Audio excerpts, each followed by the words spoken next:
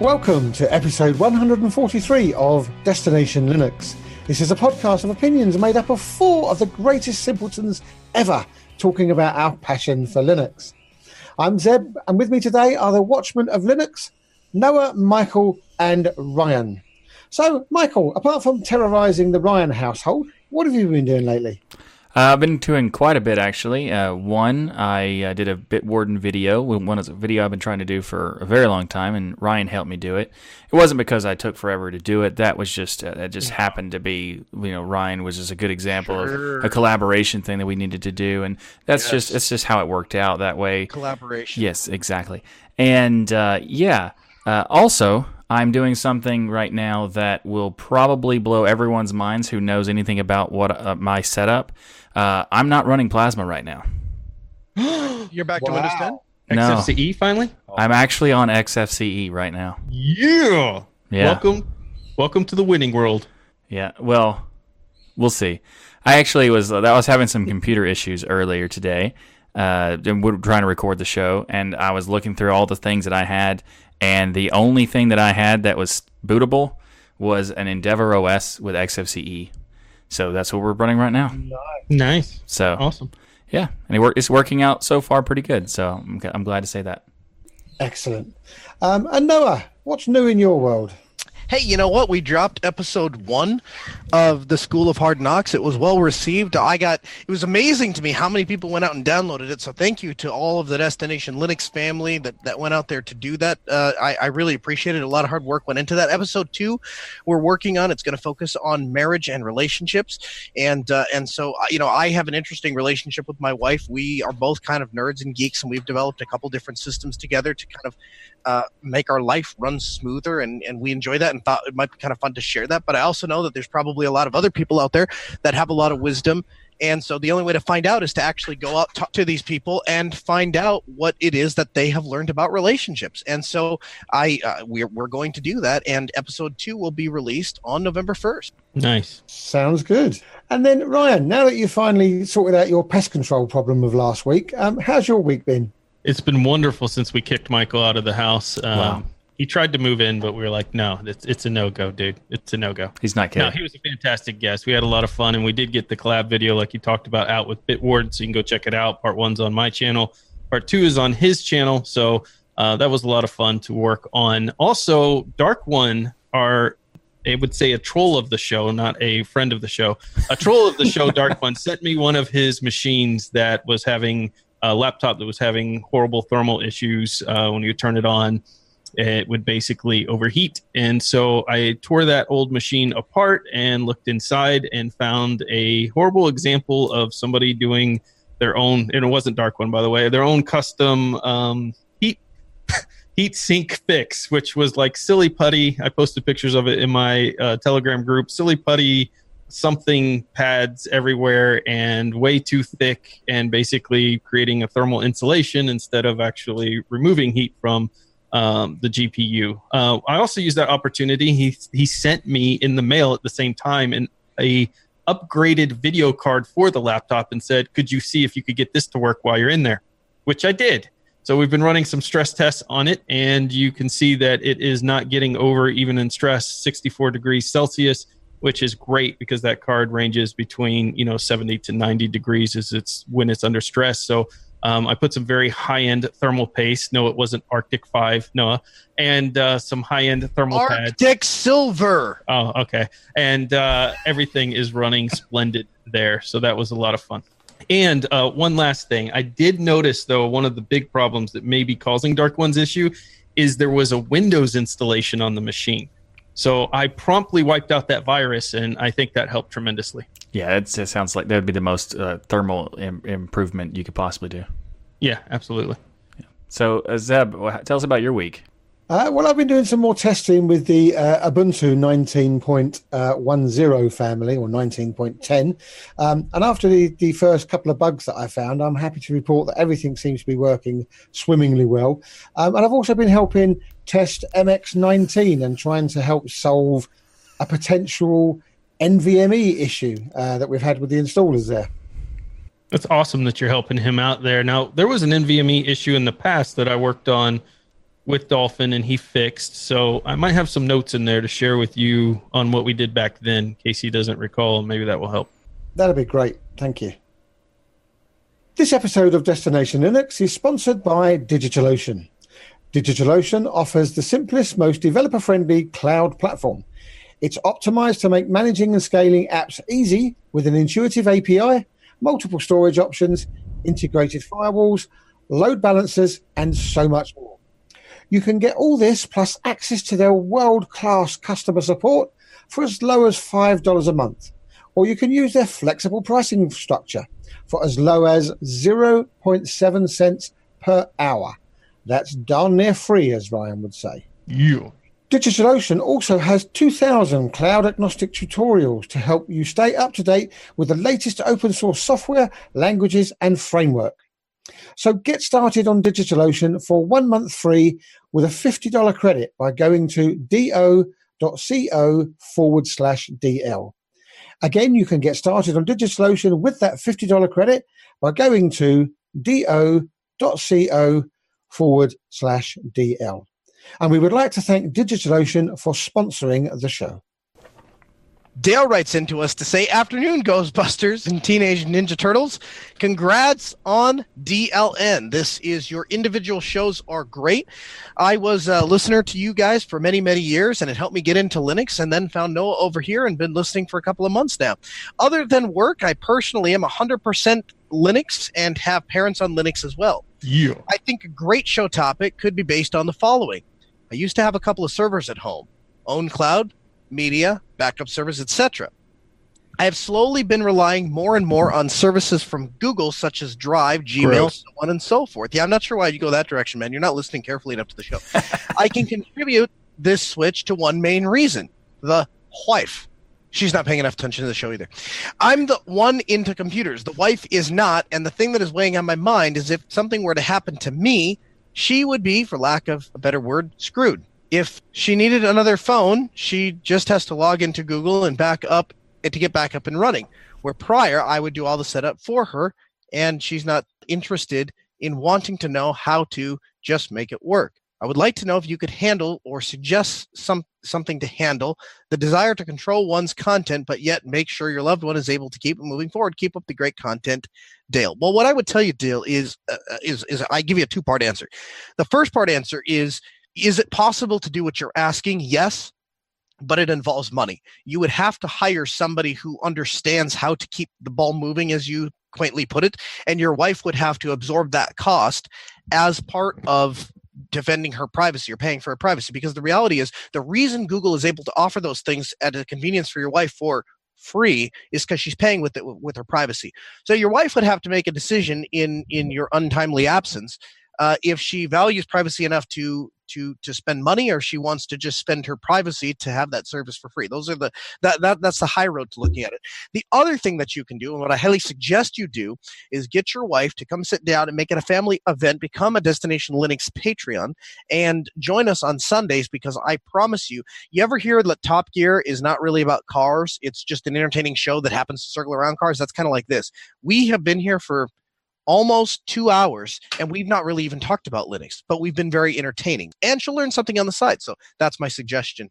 You know, I think that's a perfect suggestion, because honestly, I deal with this all the time from family members. You know, initially when I got into Linux and I started talking about all this privacy and security, my wife's like, but I like Gmail, and I like, you know, the way Windows does my photo management and all of these things. And it took time. This isn't an easy thing, but as these stories, what's made it so much easier, honestly, to talk to people is everybody's privacy is being invaded so heavily, and the news stories every single week are around all of these invasions of privacy and loss of data, and it's hitting all of these major companies. And to me, if that's not, if you're sharing that information with your spouse and saying, look, these issues could really impact us. If you have children, it's even more so. I mean, you know, the biometric data being collected on your kids and information, this stuff matters. And people are starting to wake up and realize it matters more and more, because, like I said, the old adage we talked about last week of, well, I don't do anything bad on the internet, so I don't care. Well, that's not going to work anymore, because, you know, what you think is bad, taken out of context and sent to somebody else, could look completely, or thinks not bad, taken out of context to somebody else could look completely different. So Exactly.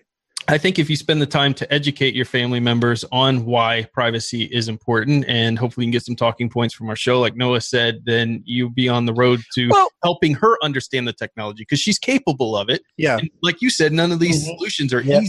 I guess, to be more blunt, what I was suggesting is, if she becomes a patron and joins us here in the chat and, participates in the after show discussion, she's going to learn a lot by being able to ask questions and be around other people that are talking about it. Yep. No, I think that's a very good point. And everybody's capable of learning this stuff. And I think as they understand what's at risk if you don't, then they'll realize that while Gmail and stuff is convenient, there's also some major privacy issues that could be impactful to her family and, kids, if you have those as well.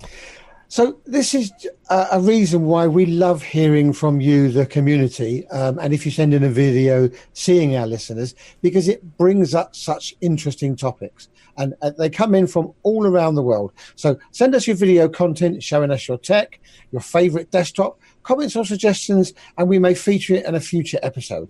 Post it on YouTube, PeerTube. You don't have to make it public. It can be a video of you, a still picture, any way you like. But the important thing is try and keep it short and succinct. Send your video links to and or your comments to comments@destinationlinux.org.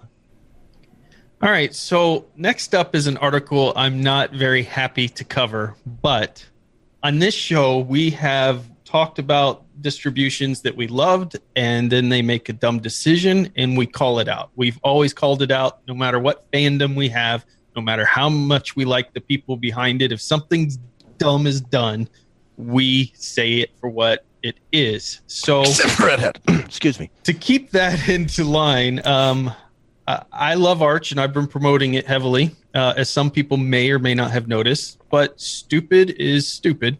And Arch has decided that installing it is not hard enough. So Arch announced a new minimal base. This doesn't impact current installs, but will impact all the new users who are trying to check out Arch because they heard it here on this show, and this DOS Geek guy who has a room full of green stuff and loves Linux talks about it.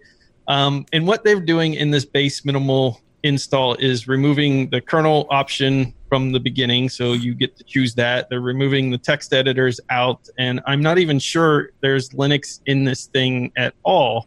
No, at this point, since you said it's removing the kernel. Yeah, so you go in and you pick that stuff now yourself and have to install that. So you've got all of these additional steps to take. Now, following the wiki, you'll be able to stumble through, assuming they've gotten that updated at this point now, when this episode's being released. However, there are so many guides around the internet that even I used when I first started with Arch, because the wiki's okay. But the reality is there's a lot of areas in that wiki installation process that don't make sense unless you're a system admin as a profession on how to get certain things set up. So I would go to these other articles and I would, fill in the gaps that I felt the wiki didn't have. But now, of course, those are not going to be correct. There are scripts that are written to make Arch easy to install that now all have to be re-updated, because you're going to have to account for not having a kernel and text editor and a bunch of other things we don't know just yet, everything there is that they're removing out. Arch said in this announcement on the mailing list, the base group has been replaced by a meta package of the same name. We advise users to install the package, Pacman -SYU base, as it is effective mandatory from now on. So Arch decides to making itself harder to install versus easier is the direction to go, which to me is a huge disappointment.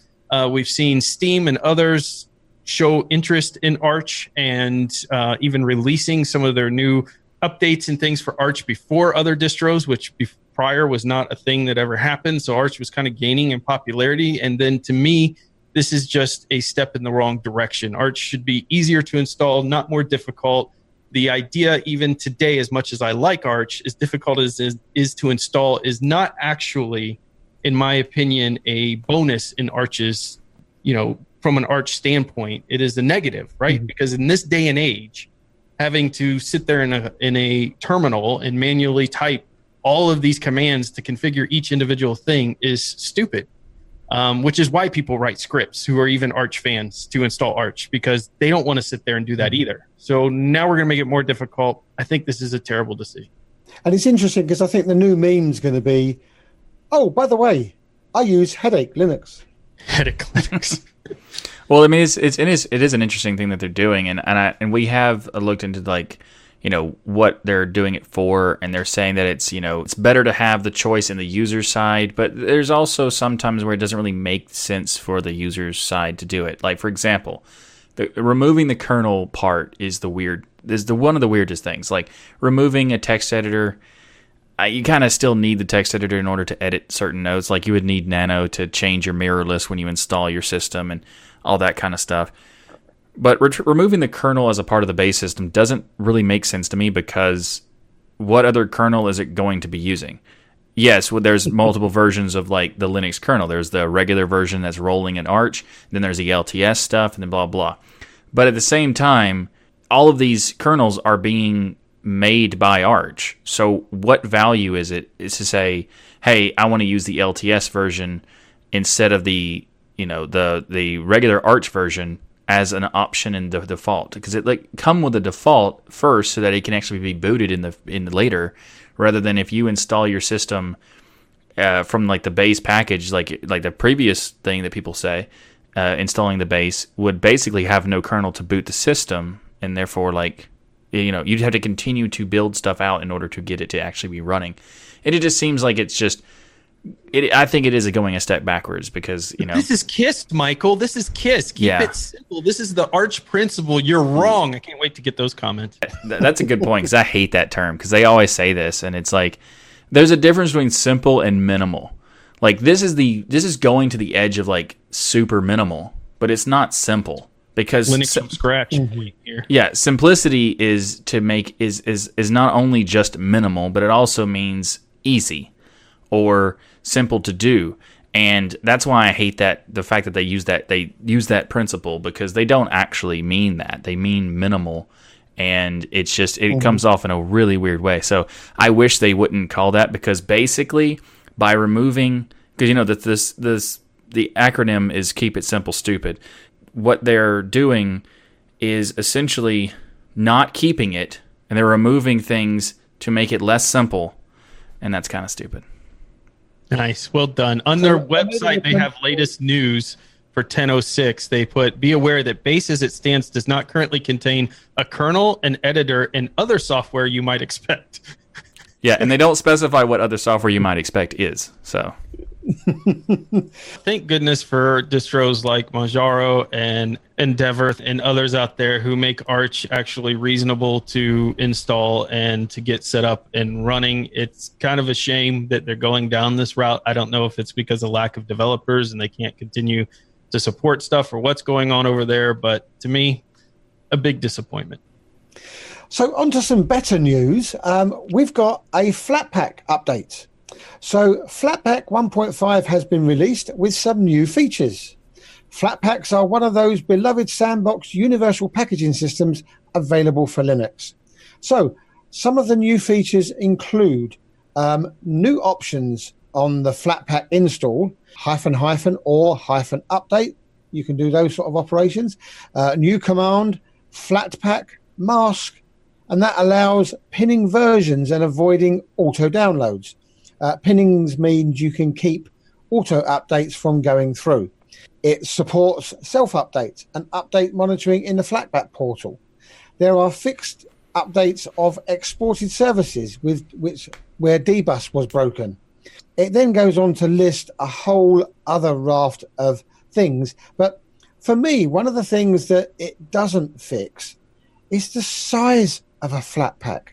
Why, in comparison to some of the other universal apps, are they so large? So please, the Flatpak expert amongst us, why are they so huge? Why are they 2 or 3 gig each? I mean, I can tell you why that happens. I can't tell you why they made it happen. Like the reason it's so big is because most of the time when you install a Flatpak, the actual Flatpak itself is nowhere near that. It's like still kind of big because it's like 100 megs or 200 megs depending on what it is. It could be even much smaller, but what really happens is that there's a weird situation where the Flatpaks have this runtime system, and that's not necessarily bad, but it's because the issue is that there are multiple runtimes based on the Flatpak and the GNOME version and GTK versions and stuff like that. So the GNOME runtimes could be, one application could be 3.30 based runtime, and the other one would be 3.32. So when you install one that installs like a gig of storage or gig of data, it's because it's pulling in the whole runtime. And then you would think that it would only need to do that one time with one runtime, but they have multiple different versions of the runtime that various different applications are running. So that by the time you install all the runtimes, you've added probably about 8 to 10 gigs of just runtimes. And that's kind of what the issue there is. But once you have all those, the Flatpaks themselves are not anywhere near as big. It just seems that way because of all the runtime structure. But I mean, in fairness to Flatpaks, to leave this on a positive, in all of the venues that I look at, all the Telegram groups and the Discord channels, you very rarely hear people complaining that Flatpaks don't work.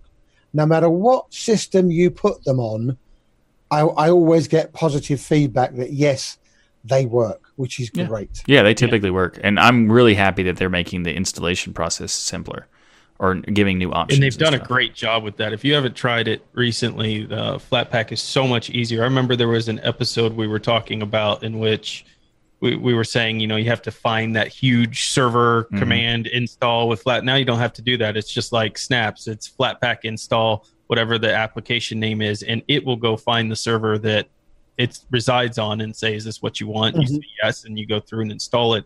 It's much better than it's been in the past. Yeah, and I'm really happy that they've done a lot more integration with the FlatHub and stuff like that. So that Flatpak has actually improved quite a bit in the recent releases. So I definitely on a positive note, I'm happy that Flatpaks exist. I don't really care which universal format people use, because the developers can pick whichever of the three that they want to use, because none of them conflict with each other. And I think that itself is a fantastic point, because you don't have to, the users doesn't have to care. Just, give me a universal package format and I can use it, and that's awesome. And it also eliminates a lot of the headaches with the traditional packages. So, every time there's a new thing with Flatpak, I'm excited to see it. So check out Flatpak 1.5.0 to see all the new enhancements. Last week, we discussed Red Hat pursuing Pipewire as their Pulse and Jack replacement. If you're not familiar with what Pipewire is, it's a audio subsystem it's a media subsystem that is specifically designed to function in 2019 based on the requirements of 2019 and things that independent content creators need. Well, this week, Jack has released an update, finally, after 2 years.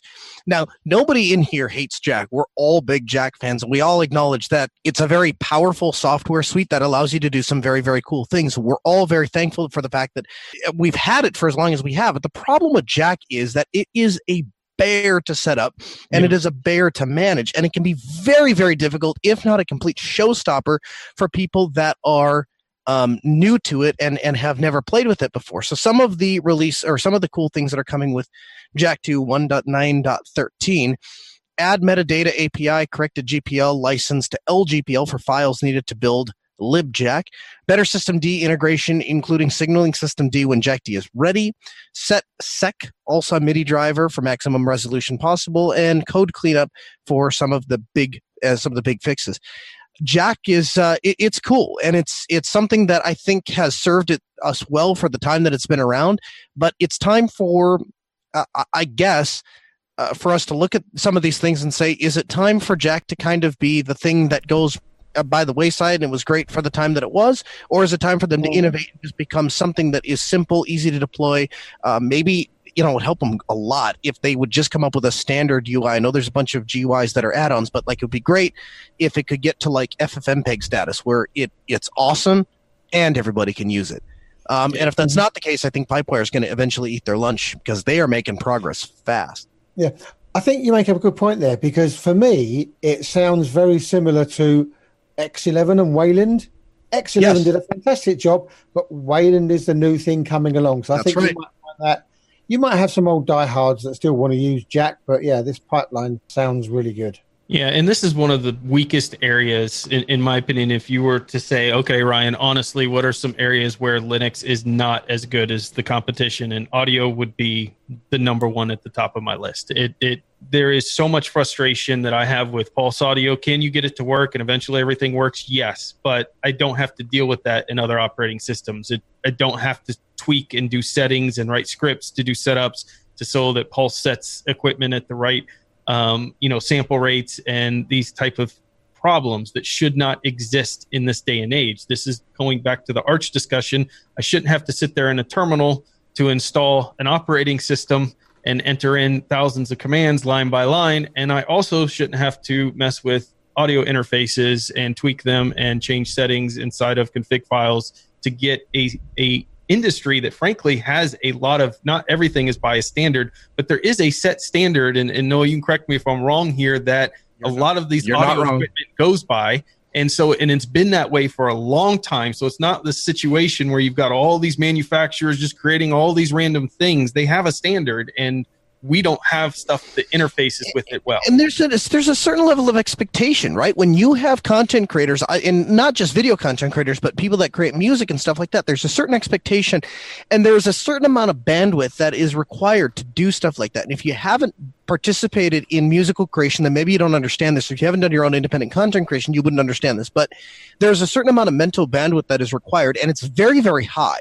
And so you have very little room left to deal with things like troubleshooting. So when you get in the zone and you're like, I'm going to go sit down and create some content. All right, here we go. So how I'm going to present this is I'm going to say it like this and set it up like, what?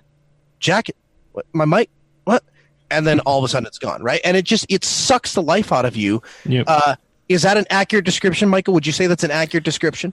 Well, I mean, setting up Jack is a very painful thing, and I think Jack is awesome, and I love all the different things you can do with like Carla and Cadence, and making it like that you can connect different pieces, and you can take one output and an input and then merge them together into a new input to put into another application. That is so cool and ridiculously difficult to set up. And do you agree, though, when technology gives you trouble, that it totally sucks the life out of you for being able to create content, though? Yeah, have you had an experience like that within the last, hour or two? Well, I mean, if you're referring to this episode, you may have noticed that I haven't been the chipper person that I normally am, and that's because his hair's so messed up. Yeah, exactly. It's slightly off. So pretty much a disaster. Yeah, exactly. And that's because I have been dealing with my system for multiple reasons, connection issues. I've had problems with the system locking up repeatedly. And it was just very frustrating, and definitely has pulled a lot of my enthusiasm for computers down to, and now my camera just all of a sudden just switched. But Michael swears. I don't even know how that happened. What? Michael swears he's going to stop using WSL and stay true to Linux from now on, which is great. Some point he will. Yeah. Okay. Not this week. Noah's camera just switched too. What? My camera didn't switch. What are you talking about? It did. It's weird. Everybody's camera's like zooming backwards. All right. So there's an example of how technology it's amazing, and there's a lot of awesome things that happen, and sometimes other things that are not so amazing. Yeah. But best of luck to Jack, and I'm glad they created this for us, because it has been the bridge in between time periods, I think, of hopefully when Pipewire fills in and up to that point. So it's been a bridge that allows people to do advanced audio setups with Linux. It's too difficult to use. That's why Pipewire I think is going to be a thing, and but I'm thankful for the work that they did. Probably shouldn't have 2 years to do a release, but I'm guessing if we were to talk to them, they would say, well, we need more people to help us, and then it would come out sooner. Yeah, so it also would point out, it is really cool that the Ubuntu Studio team are trying to make it easier to install Jack in that case too. So that's awesome. But that was actually a very clever link that I spotted you try and put in there, Ryan, when you talked about WSL, because Michael, tell us about what Linus has been saying about Microsoft. Linus has said that he's weighed in on the conversation about whether Microsoft loves Linux or not, and they don't. But he says many in the Linux community still remember the Linux is cancer thing or the embrace, extend, extinguish quotes from Microsoft. So they're not feeling this newfound love. And on ZDNet had a conversation with Linus about this particular topic when he was at a conference, and they decided to ask him a specific question about his opinion of the anti-Microsoft aspects. So he says the whole anti-Microsoft thing was sometimes funny as a joke, but not really. Today, they're actually much friendlier. I talk to Microsoft engineers at various conferences, and I feel like, yes, they have changed. And the engineers are happy. And they're like really happy working on Linux, so I completely dismiss all of the anti-Microsoft stuff. So Linus, who is not known for holding back, seems to have been taking, a new approach to Microsoft and their word on the subject. Microsoft has put Linux kernel into WPCL. They have purchased GitHub. They're building some open source apps. They're releasing some of their existing software as open source, and they're also sponsoring the Linux Foundation as well as many other things. So, we're so screwed if that guy ever steps away from Linux or if he dies. Like we're hosed. Like he is such a voice of reason. Like you have these two camps. Microsoft hate Linux. Microsoft loves Linux. Microsoft. We participate in it, right? We talk about like, do they love, and Linus is like, well, they say they like Linux and they seem to like Linux and they show up to Linux conferences and talk about Linux and run Linux. So I guess I like Linux. Yeah. Like it's just super like straightforward and logical and devoid of emotion, devoid of any sort of socio-political garbage. It's just, out there. And like when we lose that level-headed voice of reason, I think we're in big trouble. But how dare he bring level-headed voice of reason? It's Microsoft. We hate them. No, we don't. We love them. Yes, we do. We hate them. No, you can't mess us about, Linus. But it is super cool that I think he's bringing us back down to earth. Because he went on to say something else as well, I think, Michael. He went on to say that I don't think it's true that Microsoft has bad intentions. I mean, there will be tension, but that's true with any company that comes into Linux. They have their own objectives and they want to do things their way because they have a reason for it. He says Microsoft tends to be mainly about Azure and doing all the stuff to make Linux work well for them. We can pretty much all agree that Microsoft is going to leverage Linux in a way that works for them and is beneficial to them. And if they happen to do some good for the community, then that's also great, right? But I think it's actually interesting because the point he says is that he thinks that they have changed. And I would agree that I also think that they have changed. I just don't think that the thing that they're saying is, they're making a claim that feels more verbose and more grandiose than they're actually doing. And that's the thing that I have always talked about when we talked about these kinds of topics is Microsoft says they heart Linux. And it's more in getting benefit from the Linux kernel and, putting it in the WSL and benefiting their bottom line. That's not really hearting Linux. That's more like we're utilizing Linux. We're taking advantage of the situation and that kind of thing. Exactly. So I think they have changed because previously they wouldn't have open sourced anything. They wouldn't have released anything on Linux. None of that stuff would have happened, and they would have been constantly attacking Linux. So I definitely agree with Linus that it has changed. I just don't think that it's changed to the point that they're claiming it has. Well, let's just hope that the changes that they are going to bring to Linux to suit themselves, we get more benefit from than we think we might be. So let's hope that they can bring a bit of innovation that we can utilize. That'd be fun. I feel like I'm on an emotional roller coaster with you guys because we've had these discussions before where we've talked about Microsoft, and Michael, you kind of brought it back around that, we're not buying everything, but now we're all coming around like, oh no, it's kind of great. I don't know. I mean, I get that there's a balance there, and we've talked about the fact that Microsoft, everything that they've done to this point has been self-motivated and benefits them. And I think that's an important part of the two camps, though, that are out there fighting, that are saying, many of us who work at corporate America know what happens when big companies get involved in projects of passion. They come in like a wrecking ball, and they don't let go until the whole thing's destroyed. Then they spit it out and they go find the next thing to consume. And that is corporate America. That's what they do. They suck every dime out of a project until it's dead and move on to something else. Do they do it intentionally to kill it? No, but that's just the end result of how they go through. They're so married to protocol and process that they don't ever take the time to want to dig in, because that takes nuance and that takes effort and that takes people power. And the one thing corporate America doesn't value is human beings, because they're unpredictable and frankly, they're costly. Well said. Mm-hmm. So I agree with what you guys are saying, but I do want to, because we have gone off on Microsoft in prior episodes, make it clear that the reason why we're kind of agreeing with Linus, I think, here is more of the idea that he basically states, number one, you can't stop it.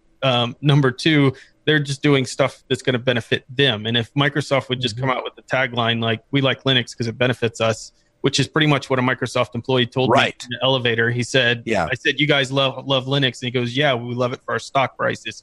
And that, I believe, is 100% true of what Microsoft believes. Now, are there employees at Microsoft that love Linux and use Linux and want Linux to be a thing? 100%.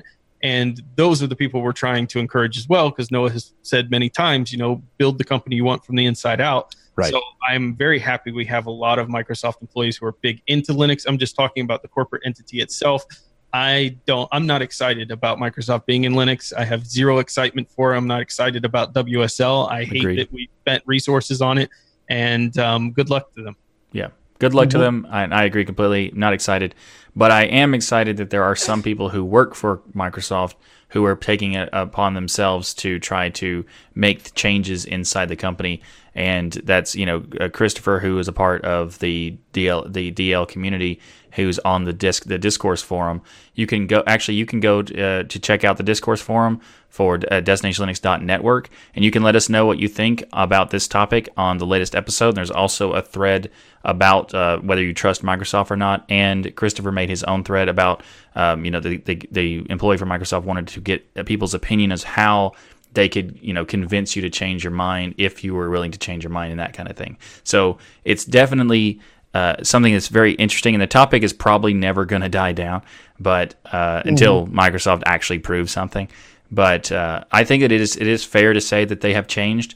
I just, I hope they change enough. So go back and listen to some of the other episodes where we talked about Microsoft, and you can see that slight swing that we're trying to make. But in listening to those podcasts, Ryan, you've got some interesting news for us on how they might achieve that.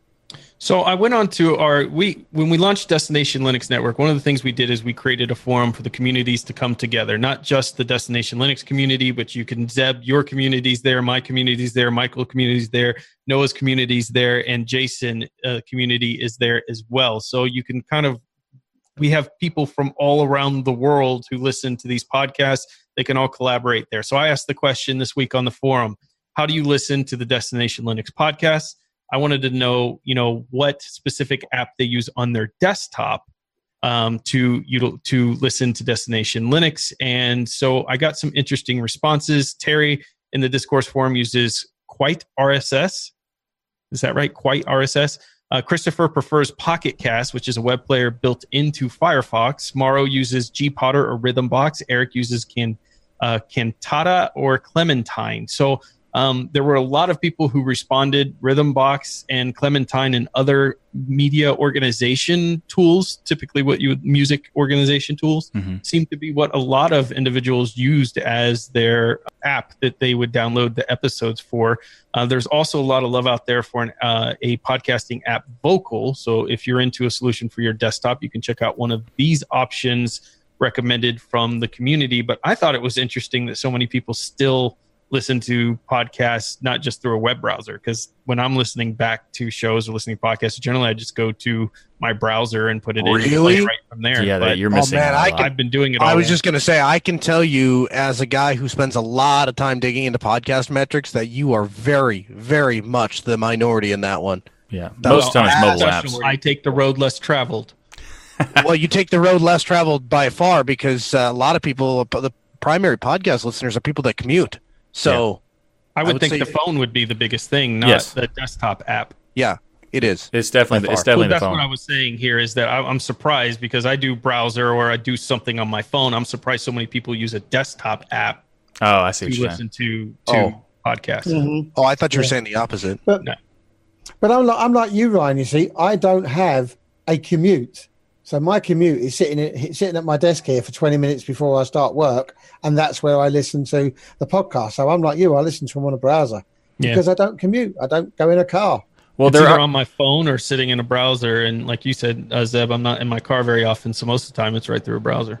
Yeah, I think there's actually, like, I use my phone because I listen to podcasts at a specific way. So most browsers can't do what I want it to do, and a lot of applications on the web or also even the desktop typically can't do the things that I like. I haven't tried Vocal myself, so I can't say for sure. But there is an application that I use if I'm using a desktop to listen to podcasts, and that is CPod, and it used to be Colononimbus or something. That they changed the name to CPod. Good job, way better. That's actually a really good desktop application for a podcast because it has a lot of the features that mobile apps do. Like, for example, for me, when I listen to a podcast, I listen to speeds that are kind of ridiculous to most people. Except for the Ask Noah show, I'm sure, because there's no way you can listen to Ask Noah show. We record that through in 3x. Yeah. I mean, I actually listen to Ask Noah show at 2.5. And oh my gosh. Yeah, I know. Once you start doing it, you get used to how fast Noah talks. Then actually having a conversation with him is like, man, you talk very slow. And then you hear other people going like, he talks really fast. And like, yeah, I guess so. So when I listen to podcasts at really fast speeds, like minimum 2 times, sometimes I go up to like 3.3. Like it can go to ridiculous levels depending on what the kind of podcast it is. If I can listen to your podcast at 3.3, I'm just deleting your podcast. I mean, that's a fair point. Mm-hmm. That's a fair point. But I just like listening to the podcast at that speed because it's just I just like doing that. I don't know. I can't explain it. But CPod has the ability to do speed control on the system, so I like that. And also, this is weird, but if I'm going to listen to something really quickly and it's not like a continuous subscription thing, I would use MPV because they also have speed control and all sorts of different things in it. And I just use a keyboard shortcut to do it. So lots of recommendations. Nice. If you're looking for one for us to vote on, you're wrong. You've got 50. But yeah, that's a good thing. Mm-hmm. We've got a lot of choices. The software spotlight is a lot of spotlights. This week for our tips and tricks, this is really cool. You heard us talk about AppImage. You've heard us talk about DEBs. You've heard us talk about RPMs. You've heard us talk about snaps. You get the idea. We talk a lot about various different ways to have a universal installer, right? The problem with the universal installer is it's anything but universal because there's like a lot of them. So there is a new app outlet called the Universal Linux App Store. And App Outlet is a desktop Linux application. It lets you search, browse, and install software distributed via the Snap Store, via the Flatpak Flat Hub, via the AppImage, and it's all in one place. So let's say you didn't know what the Flatpak Flat Hub is, or you didn't know that you had to go to the Snap Store to get snaps. Well, you don't have to worry about it. You just go get the App Outlet. And it looks actually pretty cool. If you take a look at the screenshots, it looks like they've done a really good job designing it. And we concentrate on what the best universal app packaging is because we think that matters. And maybe it does matter to developers, but it doesn't matter to us, the normal users. What really matters, if I'm a normal user, is if I have an AppImage or a Flatpak or a Snap or a DEB or an RPM, or what, I just want the software to work. I just want to go to one place and I want to install the software and I want to have it work. And so what this allows you to do is take the various different ways that we package Linux software and pull them all into one place so you or the end user has one place to look. This is a fantastic tool. Probably should have been invented 25 years ago. I don't know why it's just coming out now or it's just coming to light now. But you should absolutely check this out and install it. Install all of your software this way. And we should all be supporting them because then if Canonical is serious about, well, we just want to make a universal app and we think that's technologically superior, great. Then support this app store where all of your snaps can be installed. And if you really believe that Flatpak is a superior technology for a given set of apps, great. Publish it to this app store and it's distro agnostic. It runs on everything. That seems like a really great way to go. What do you guys think? Well, don't you think it's a little ironic that we have to have a store to bring together all of our universal package options? It's a standard to standardize all the standards, Ryan. Yeah. Oh yeah. That's corporate talk for. It provides synergy. But no, this is a good idea because the reality is this is the reality we're in, right? We have Flatpaks, we have AppImages, we have Snaps, we have all of these different options out there, and I'm sure someone will come up in the next couple of months with some other options as well that will be the standard universal package installer. So having one place that's, agnostic to any of these technologies and doesn't really care which one you want to use and lets you install easy is great. However, Michael, we were playing with this when you were over at my house, and there's some issues to work out. Yeah, it's got some issues, unfortunately, but I still liked the usage of it. But then I see the potential in it. And what's interesting is that there's that Linux App Store.io, I think is what it was, that we talked about in a previous episode. That doesn't exist anymore. And so this is kind of a replacement to that. And I don't think it's made by the same people. It's just like the timing of it is interesting because this comes out when that goes away. I'm not sure if they announced why they went away, but the app outlet is an interesting thing because I think it's better to be a store that you have on your system rather than going to the web, because it gives you more ability to do things that are directly on the system. And they have ability to install it in various ways, including an app image if you want to. So that's pretty cool that you can have an app image install the other formats and stuff like that. There are some issues. One of the things is that the searching is not that accurate. It does help. It does work for the most part, but there's other problems where the categorization and the organization overall is kind of confusing. So, for example, I would search for Sublime Text, and I would see 3 different options. I would search for, and I would put go to the section for text editors, and it would have one of those options. Or if I go to the development category, it would have none of them. So it would list those as the tag for the individual application, but it wouldn't display it in every case. So there's some issues it has, and there's also some weirdness where the categories are, kind of redundant in some cases overall, that kind of thing. But the app outlet itself is a really interesting thing because I think that they have a lot of potential, and there's a few bugs here and there. And one of the biggest things that I noticed was that snaps and app images are not directly installable. Only Flatpaks are. So if you go to a Flatpak, it will have an install button, but if you go to the other ones, it won't. And you have to download the app image from, it'll send you to a website to download the app image, or the snap will take you to the snap page to get the code to install it. So I wish it would just have a way to integrate it, and you could say, you go into the settings of the app and say, did you have snaps installed? If so, here's how you set up the snaps. And if you don't have snaps installed, it wouldn't even display the snaps in the store. That would be fantastic. But unfortunately, it does display them, so it might not be that helpful. So I think, overall, I think it has a lot of potential. It just needs to be polished up a little bit, and it could be a fantastic solution. And if you want to use it, it's available as an app image, which I love. Yes. So there you go. Mm-hmm. Very clever. So that was a great tip there. So thanks very much indeed for that, Noah. Well, we want to give a big thank you to each and every one of you for supporting us by watching and listening to Destination Linux. This show, for instance, took us 3.5 hours to produce only because we had major technical issues. So you may notice that it's a little shorter, but we still struggled through, even though Noah's in a snowstorm. Michael's been having computer issues. That's because we love our patrons. We do this for you. So we want to give a special shout out for all of your support. We do a live show for our patrons, so come join us if you want to be a part of the show. You can join us for just $1. That, my friends, is darn near free. We also have several new tiers of Patreon with additional perks to check out. I also want to mention one thing, give a big shout out, and Noah's going to talk about it as well, to our Mumble server. Make sure you go join it because it's awesome.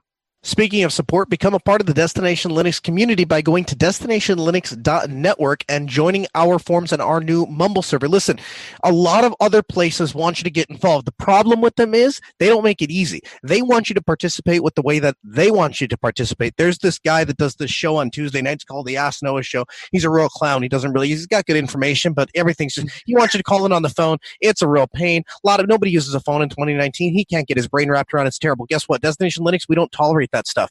You go to destinationlinux.network. We have everything you could imagine. We have chat. We have forums. We have Mumble. If you can think of a way to connect with us, we want to connect with you. So help us help you. help us help you by going to destinationlinux.network. If you want to chat about this episode, you want to chat about a past episode, you want help with your life, we offer all of those services. Michael is happy. He's a certified counselor. As you can see from this episode, he's been very stressed. He's dealing with it well. He has great coping skills. He can help you with that. DestinationLinux.network. Come over there, check it out. We would love to hang out with you and chat about some open source and Linux. So please get back to us and let us know what you think or ask that burning question. We've got numerous methods that Noah has just alluded to. You can send an email to comments@destinationlinux.org, or you can go to destinationlinux.org/contact and find out about our Telegram groups, our Discord, our Twitter, our Mastodon, Mumble servers.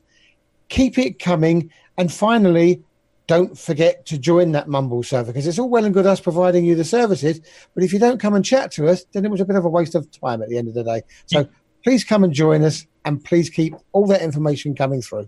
And a couple of things on that.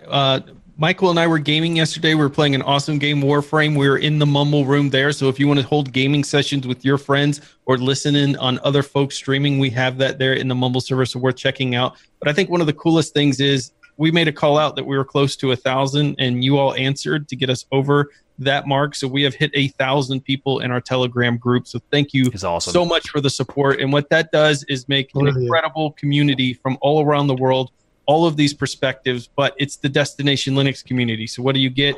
You get kindness, you get respect, you get people treating each other like you should treat other human beings, and a lot of talking about Linux and open source, which is awesome. And if you want more content, the fun doesn't stop here. We also have our own channels where you can check out Ryan's content, including the video that we both posted on, about Bitwarden. You can check out his content by going to youtube.com/DasGeek, where he fills your brains on hardware, software, and all things Linux. You can check out Zeb, where you can be found playing games for his Zebedee Gaming YouTube channel, and you might find him doing an occasional Gentoo stream or here and there. And you can go there to youtube.com/ZebedeeBoss. And link in the show notes for everything. You can check out my content at tuxdigital.com, where I do an in-depth weekly Linux GNUs podcast, This Week in Linux, and other Linux-related content. And Noah can be found doing his weird phone call thing on Tuesdays at 6 p.m. Central, where he does a weekly talk radio show. And you can join him, and he'll answer all your Linux and tech questions and all that. And be sure to share the show on social media and to like that smash button. And remember, everybody have a great week, and please remember that the journey itself is not quite as important as having a fully working system. Thanks, everyone.